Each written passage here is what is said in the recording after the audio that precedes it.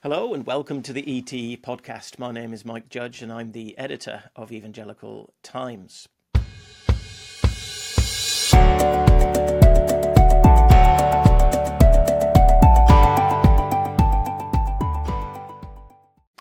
Now, why is it that so many Christians are listening to Douglas Wilson?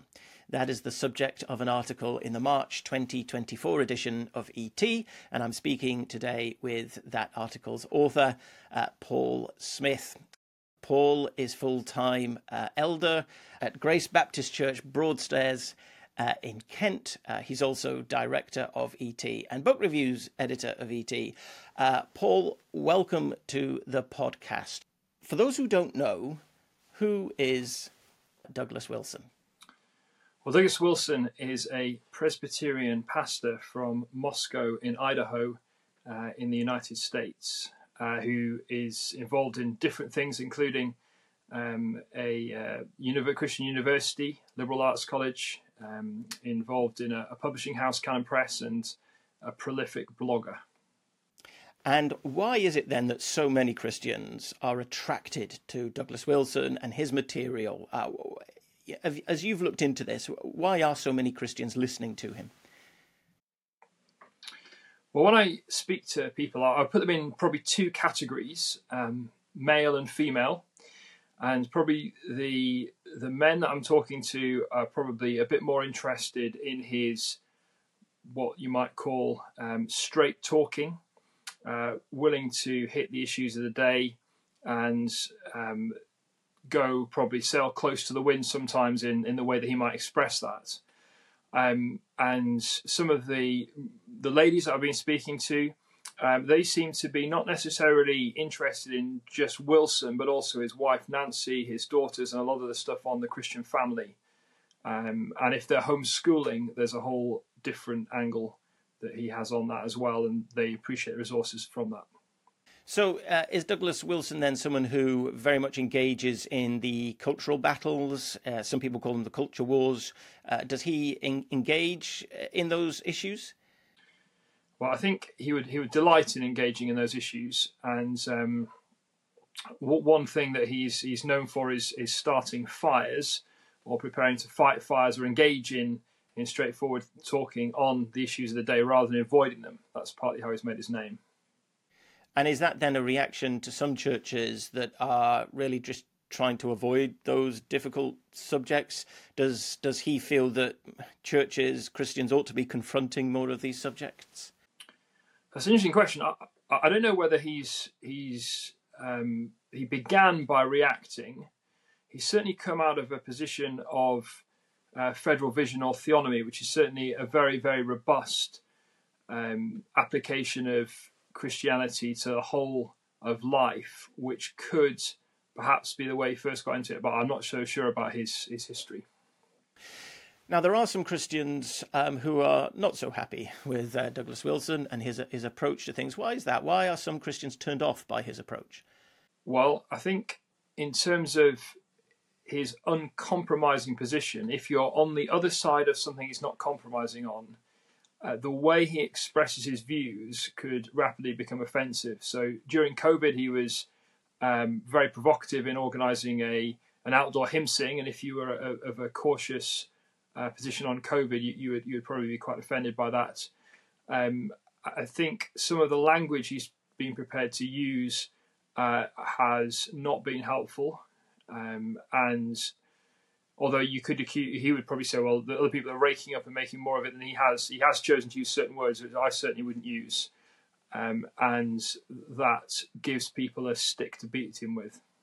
I've heard Douglas Wilson defend himself on that and say, look, as you look through the Bible, there are times and moments and episodes where you see faithful men of God confronting the culture in quite robust terms, almost using biting satire to criticize the godless culture.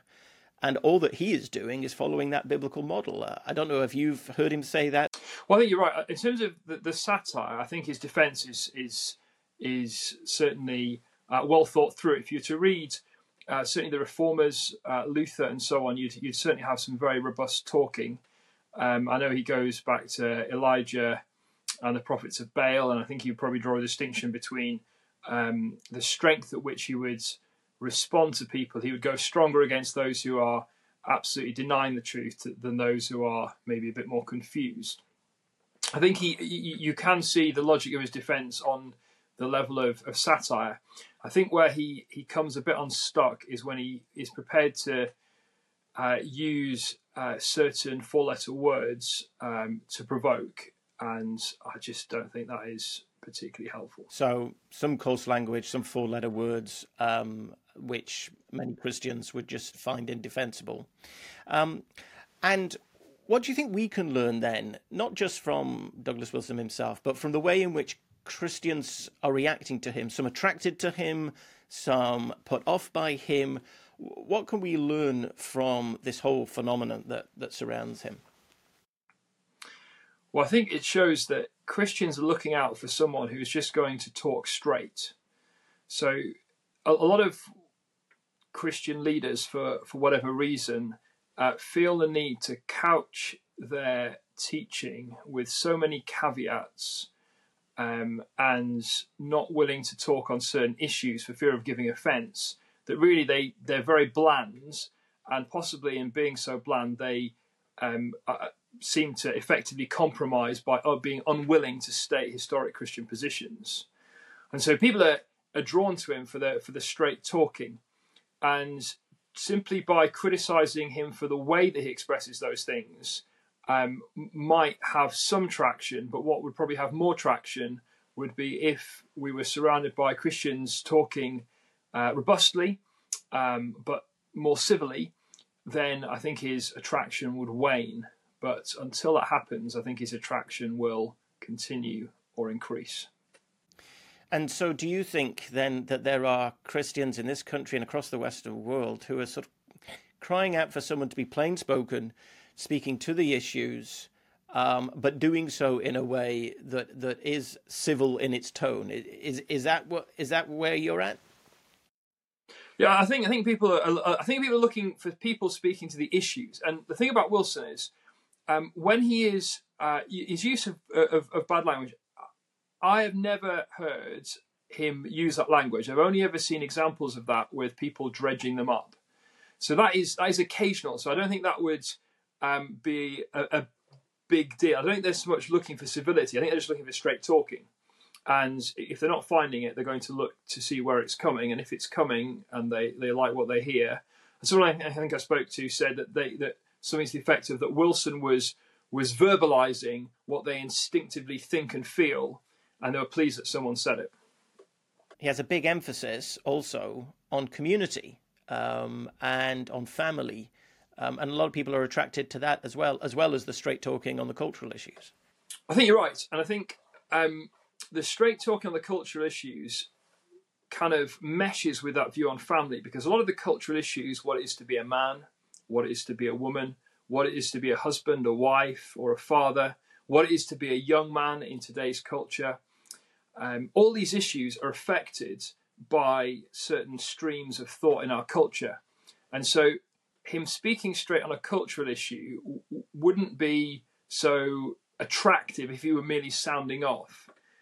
I think his attraction is, yes, he'll sound off, but then he'll say, right, this is what you need to do. This is how you should live. Here are some very down-to-earth ways in which you can act. And addressing sin in people as well as simply giving them an excuse to do what they instinctively want to do. So what would you say to a young Christian? Let's say a young Christian comes to you and says, I've stumbled across this man called Douglas Wilson and his ministry and all of his work. What sort of advice would you give to that young man? Well, I think I'd give the advice that I'd give to any man or woman or young or old, is that the safe way to receive teaching, and ironically I think this is the way that Douglas Wilson himself would agree with, is from a local church, because you get to know the leaders personally, and the qualifications in 1 Timothy 3 are qualifications that you need to know someone relationally, and that should be your primary port of call for receiving teaching, and you can discuss.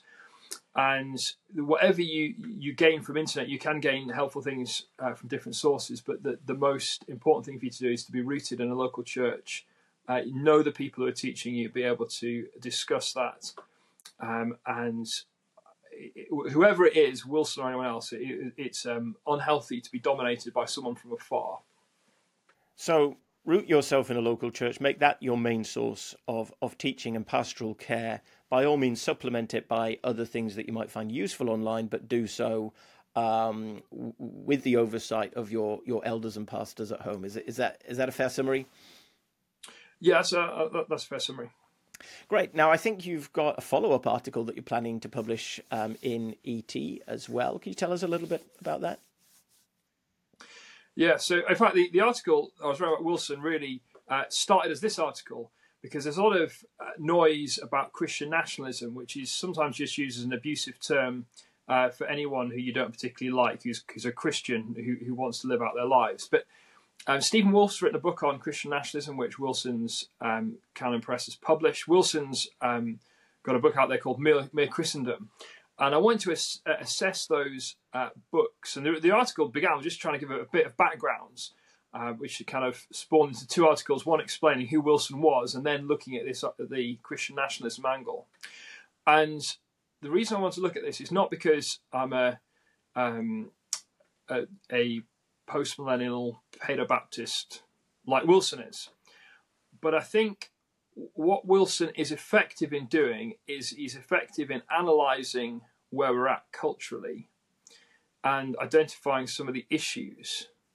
Now, I don't necessarily agree with Wilson's answer, because I'm not a paedo-Baptist post-millennialist, sorry, but I think it's worth trying to work out how far we'd run with his analysis and where we would draw different conclusions by teasing out some of those biblical passages. Because I think the whole COVID period has made a lot of us have to do some very hard thinking as to the extent to which the state has authority over us, and the time when we have to say, well, the state is going beyond its God-given authority and interfering into other areas. And people, Christians, non-Christians, believers, unbelievers, have all been asking those questions. And given we've been asking those questions, I think it's a good time to analyse at a deeper level, which those who want to make a case for Christian nationalism need to. And if we don't agree with their case, then we need to be able to show from first principles, that is biblical principles, why we don't, where we think the Scripture's not teaching that, and why. Well, great. Well, we look forward to seeing that in the April 2024 edition of Evangelical Times. Paul, thank you for your time today. Well, if you would like to know more about Paul's article on Douglas Wilson, or indeed any other article at ET, then simply visit our website, evangelical-times.org.